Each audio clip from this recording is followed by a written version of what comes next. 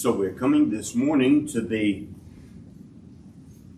second lesson, second meditation on the New Covenant. Last week we started that, and I didn't have a handout then, but I knew I would have a handout this week because we'll get much further in our consideration of the New Covenant. So you have listed on that one sheet the 9 basic concepts of the New Covenant, and let me underscore the fact that the doctrine of the covenant is the way in which we think about the Scriptures, the way that we understand how God accomplishes His great works of salvation, of extending His kingdom. He does it by means of covenant. So we're coming back this morning to covenant, and there'll be some brief review. I'll just remind you some of the things in my notes which I give you. I try to put more scriptures than I can cover in the meditation time, because I want you to be able to go back and look at those passages as well and see how they fit in the doctrine of the covenants. So we've already seen that the essential element of a covenant is an oath sworn promise. I say it enough, you hear it enough, so that if somebody asks you what a covenant is, you'll be able to tell them. It's an oath sworn promise made by God for His people. And the New Covenant is just that. The Lord Jesus said that when He instituted the Lord's Supper. This is my blood of the covenant, which is poured out for you.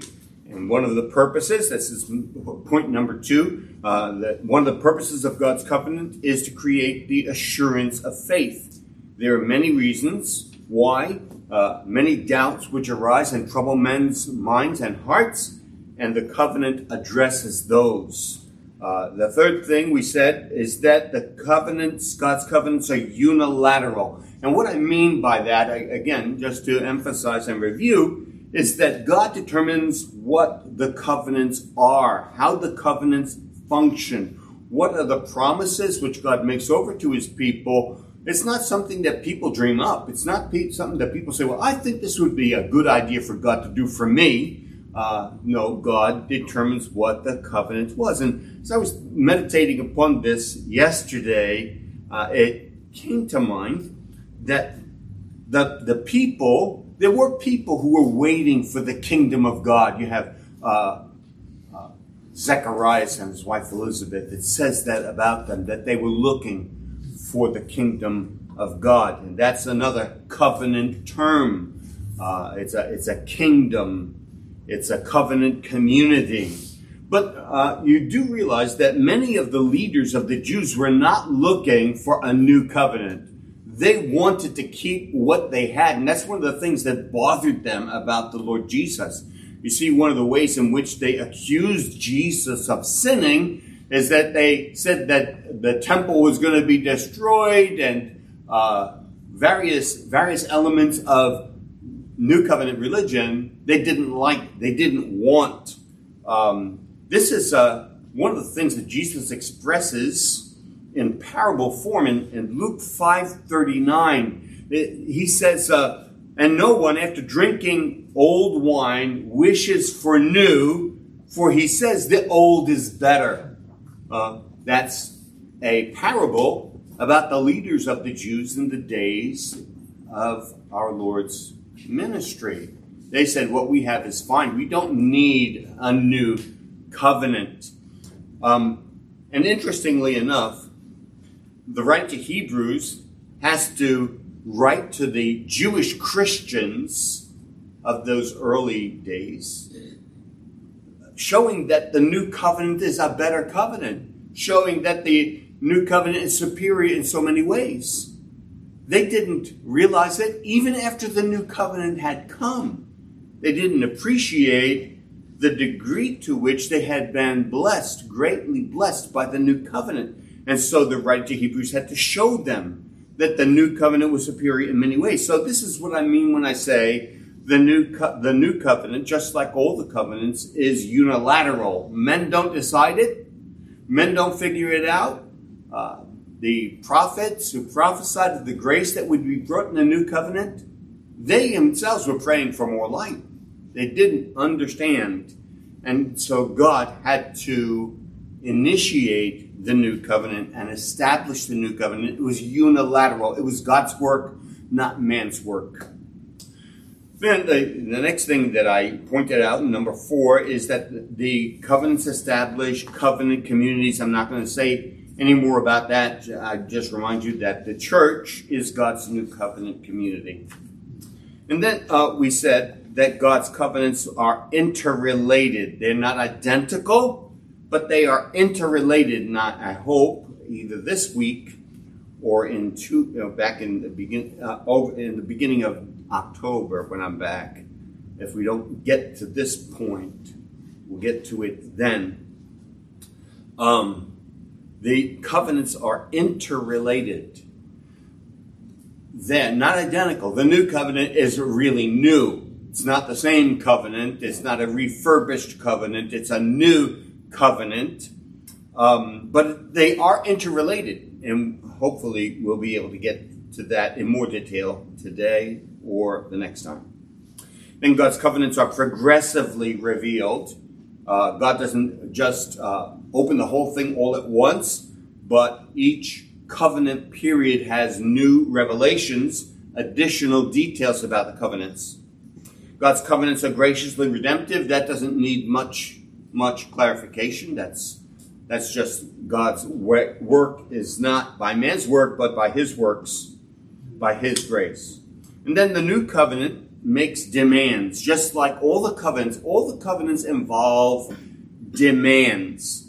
And this is why the Holy Spirit and the law of God are joined in the new covenant. The new covenant has the law of God written on the heart. And the Spirit of God is given to apply the forgiveness of sins. Let me turn you to a passage here, Hebrews chapter 10. This is the issue of the covenant involving what I call demands. It involves laws. In Hebrews chapter 10, you'll see how this is put. It's the second time that Jeremiah 31 is quoted by the writer. Verse 15. And again, it's very significant that he starts with the phrase, and the Holy Spirit. The Holy Spirit also testifies to us, saying, this is the covenant that I will make with them after those days, says the Lord. I will put my laws upon their heart, and on their mind I will write them. He then says, and their sins and their lawless deeds I will remember no more.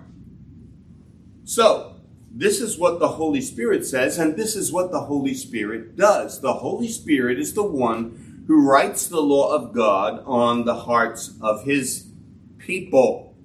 It's written, it's given. The forgiveness of sins is given to forgive us for our many infractions of the law of God. And not to take the law of God away in forgiveness, but to write the law on the heart. And this is the work of God's Holy Spirit. And then the last thing, number 9, that we made the point of, is that all God's covenants point forward to the Lord Jesus Christ. The new covenant is all about salvation in Jesus Christ. So, one of the things that I was doing last time that we ran out of time is I was underscoring the fact that all of the covenants point forward to the new covenant. They're not identical. The Bible makes it very clear that the new covenant is unique. And I know that this is something that I've said already, but we need to keep on reminding ourselves. It is new. And we looked at the words that are used, Old Testament and New Testament. It says that the new covenant is new. It really is. There's something unique about it. It's a new instance. It's not refurbished. It is a new covenant. You have the words in Jeremiah 31, he calls it the new covenant. And then in the Hebrews 8 passage, it's new, it's better. So the question is, and I was asked this question by one of my pastors some time back. They said, well, what makes the new covenant new? Because there's a lot of commonality, there's interrelationship between the covenants. So what makes it new? Well, we said last time that the mediator makes the covenant new and better. And that's, if you're still in Hebrews, just flip back a page to 9:15, Hebrews 9:15, where it's stated unambiguously, for this reason, he, Jesus, is the mediator of a new covenant, so that since a death has taken place for the redemption of the transgressions that were committed under the first covenant, those who have been called may receive the promise of the eternal inheritance. So Jesus is the mediator of the new covenant, and that is what makes the new covenant new and better. The sacrifices of the Old Testament could not make the worshipers perfect. That's the language, again, of Hebrews chapter 10. But Jesus' sacrifice, which was instituted at the end of his life, at the end of his ministry on earth, before he rose from the dead, that's what accomplishes what the Old Testament sacrifices could not accomplish. So the mediator makes the new covenant new and better. And then the constitution of the community makes the new covenant new and better. Who is in the new covenant? You see, who are the parties? Who are the people who enjoy the benefits of the new covenant? Well, in the old covenant, it was the children of Abraham, the people God brought out of Egypt. That was the covenant he made with them, Jeremiah 31:31. Now, there were exceptions to that. There was the exception of Rahab. Rahab was incorporated into the Old Covenant community. And she actually, remember in Matthew chapter 1, she appears in the genealogy at the beginning of Matthew 1 about the Lord Jesus Christ. And her name is there as one of the members of the Old Covenant community. But she was a rare exception. And it's easy to think that the same group makes up both covenant communities, the Old Covenant and the New Covenant. Because Jeremiah 31:31 says, I'm going to make a new covenant with the house of Israel and the house of Jacob. See, so he identifies the people based upon the Old Covenant. I'm making a covenant with them, not like the covenant which I made with their fathers. So you might think that the New Covenant community is the same as the Old Covenant community. That's a possible thing to happen, but that's not what God does. Look for a moment at Ephesians chapter 2. Don't think we got to this passage last time. We'll look at these two passages.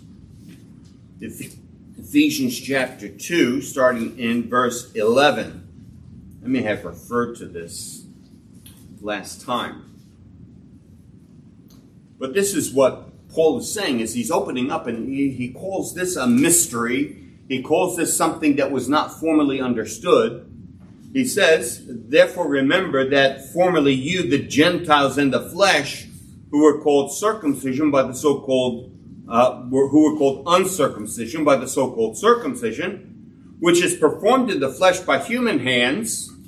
And in there, the Apostle Paul is making a very subtle but real distinction. He says that the people who are calling the Gentiles uncircumcision have a circumcision in the flesh performed by human hands.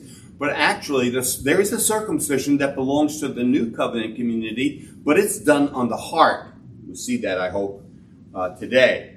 He says, remember that you at that time were separate from Christ, excluded from the commonwealth of Israel, strangers to the covenants of the promise, having no hope in with God, in the world. But now in Christ Jesus, you who formerly were far off have been brought near by the blood of Christ, for he is our peace, who made both groups into one and broke down the barrier of the dividing wall by abolishing in his flesh the enmity, which is the law of commandments contained in ordinances, so that he might make the two into one new man, thus establishing peace, etc. So here Paul states that the Gentiles who were formerly not part of the old covenant community, they were not part of the people of Israel, but now they become the people of God. Now they are part of the new covenant community.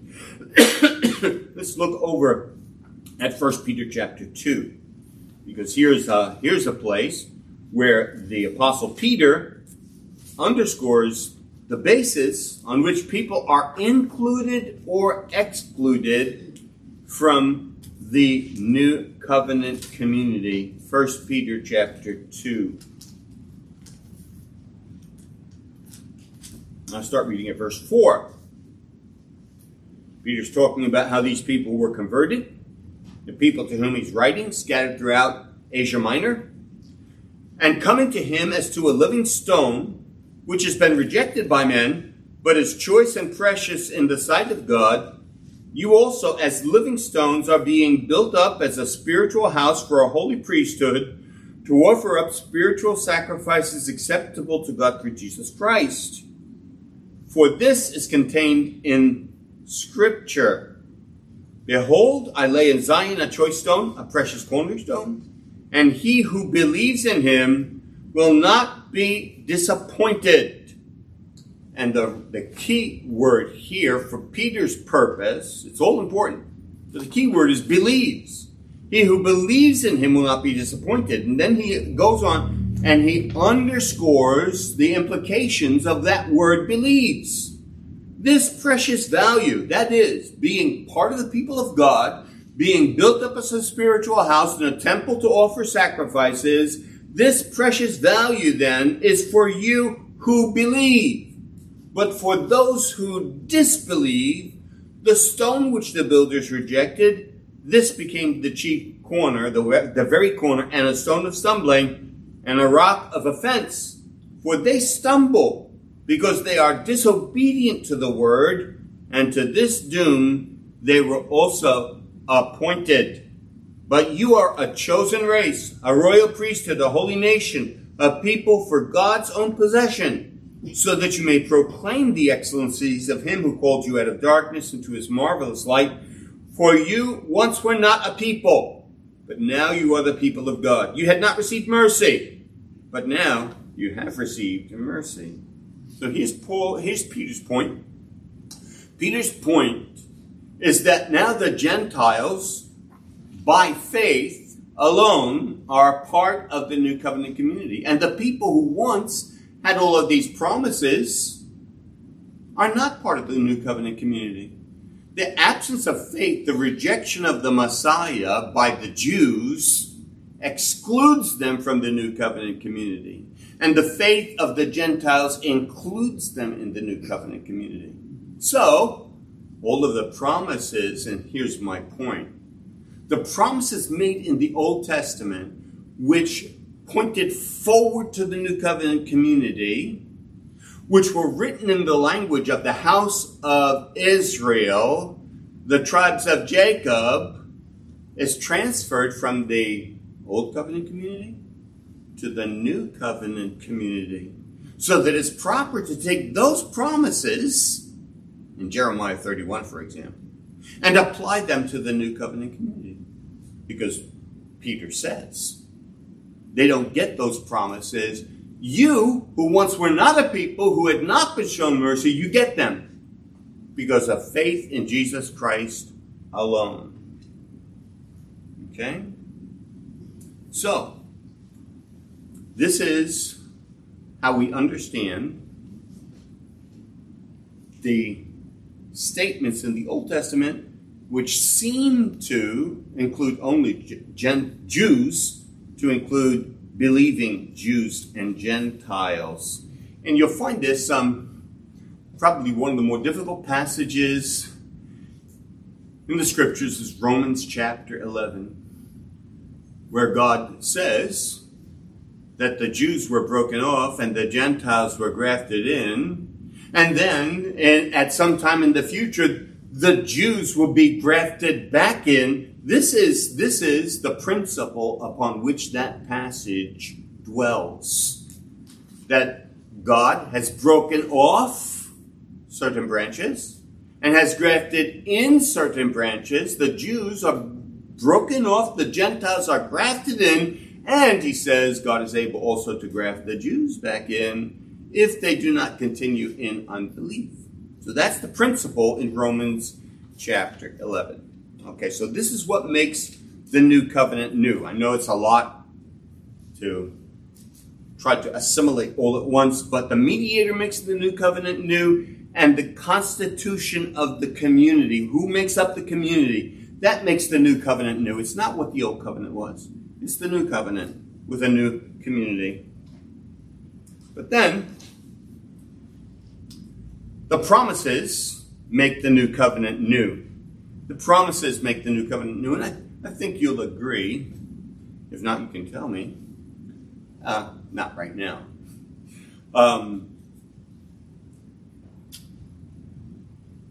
The scriptures here, which speak about the new covenant, say that it's enacted on better promises.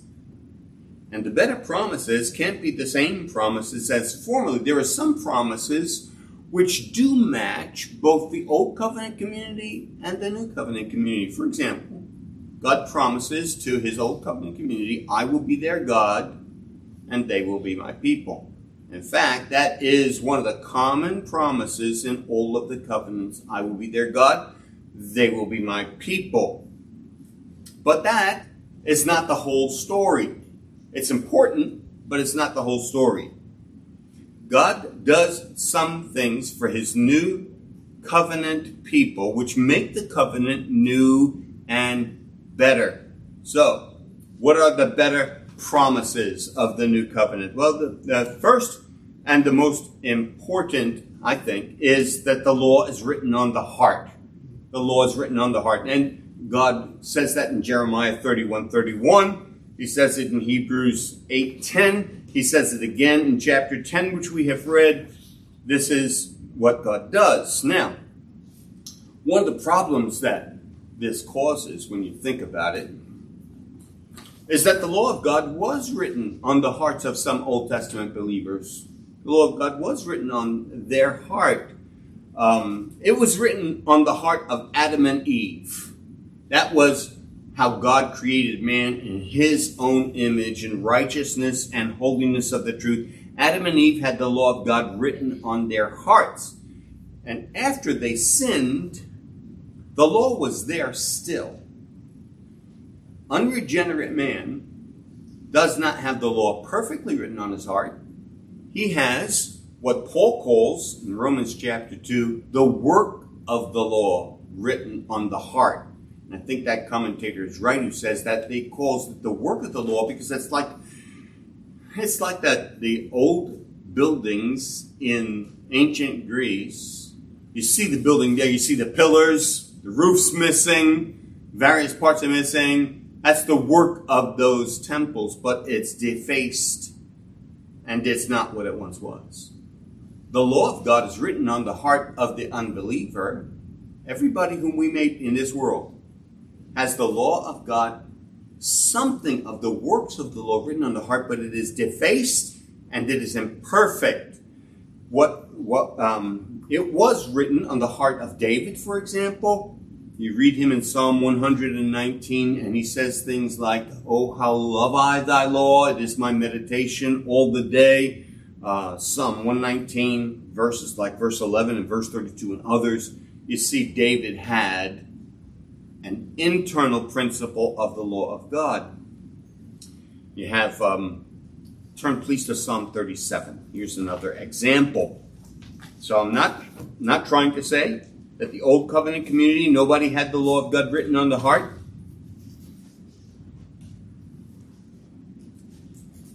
So here in Psalm 37, verse 28.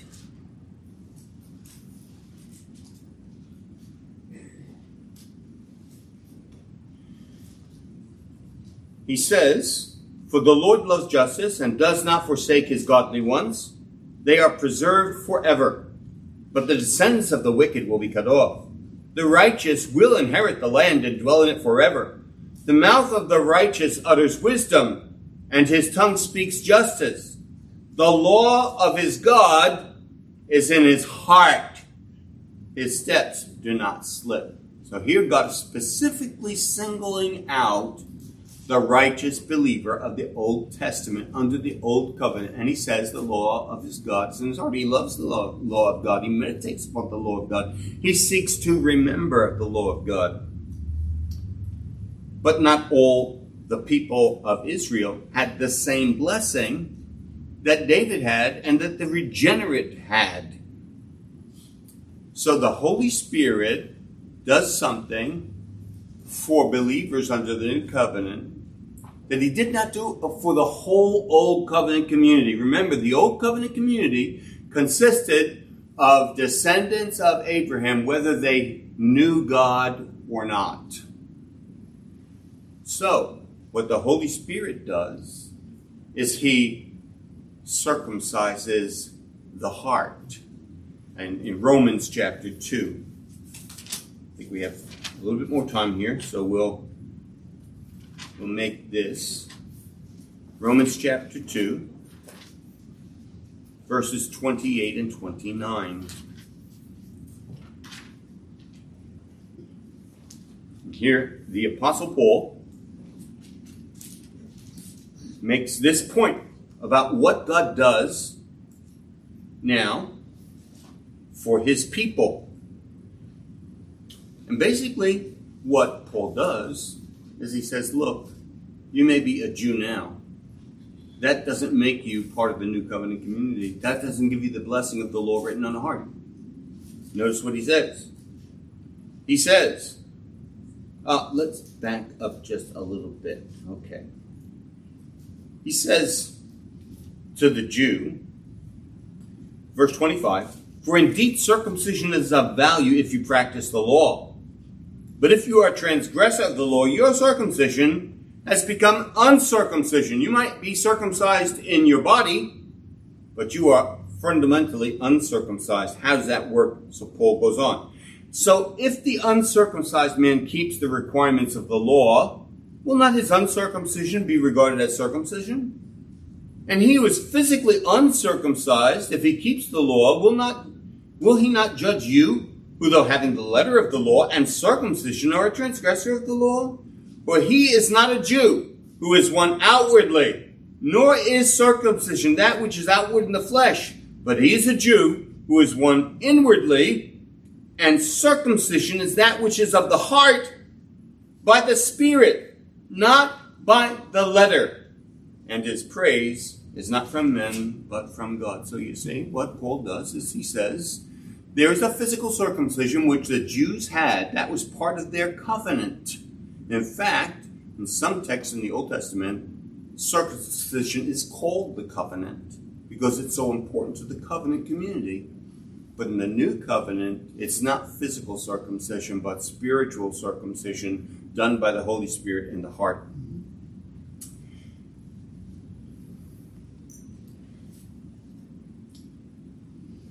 So, one of the things you'll understand from this is that the Old Covenant community did not have their hearts circumcised. I won't have time, but I'll give you the texts anyway.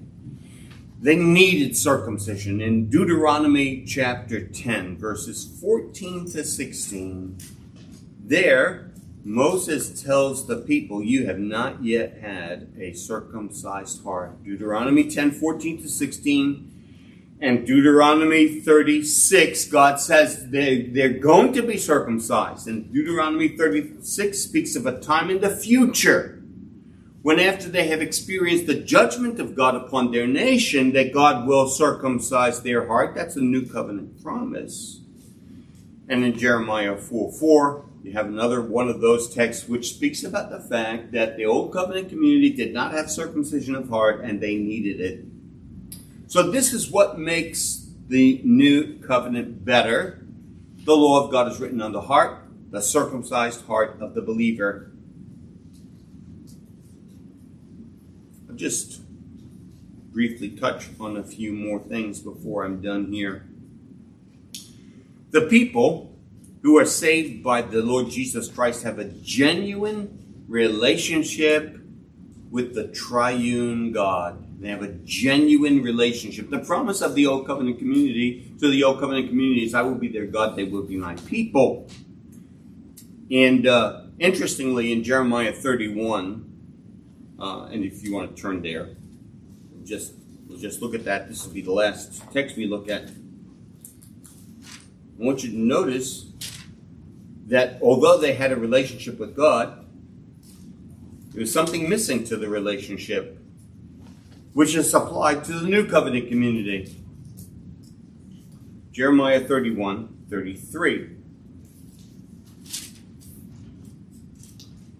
He says, "This is the covenant which I will make with the house of Israel after those days, declares the Lord. I will put my law within them, and on their heart I will write it, and I will be their God, and they won't be my people. They will not teach again each man his neighbor, and each man his brother, saying, Know the Lord, for they will all know me, from the least of them to the greatest, declares the Lord." Now here's the point. In the Old Covenant community, they didn't all know the Lord.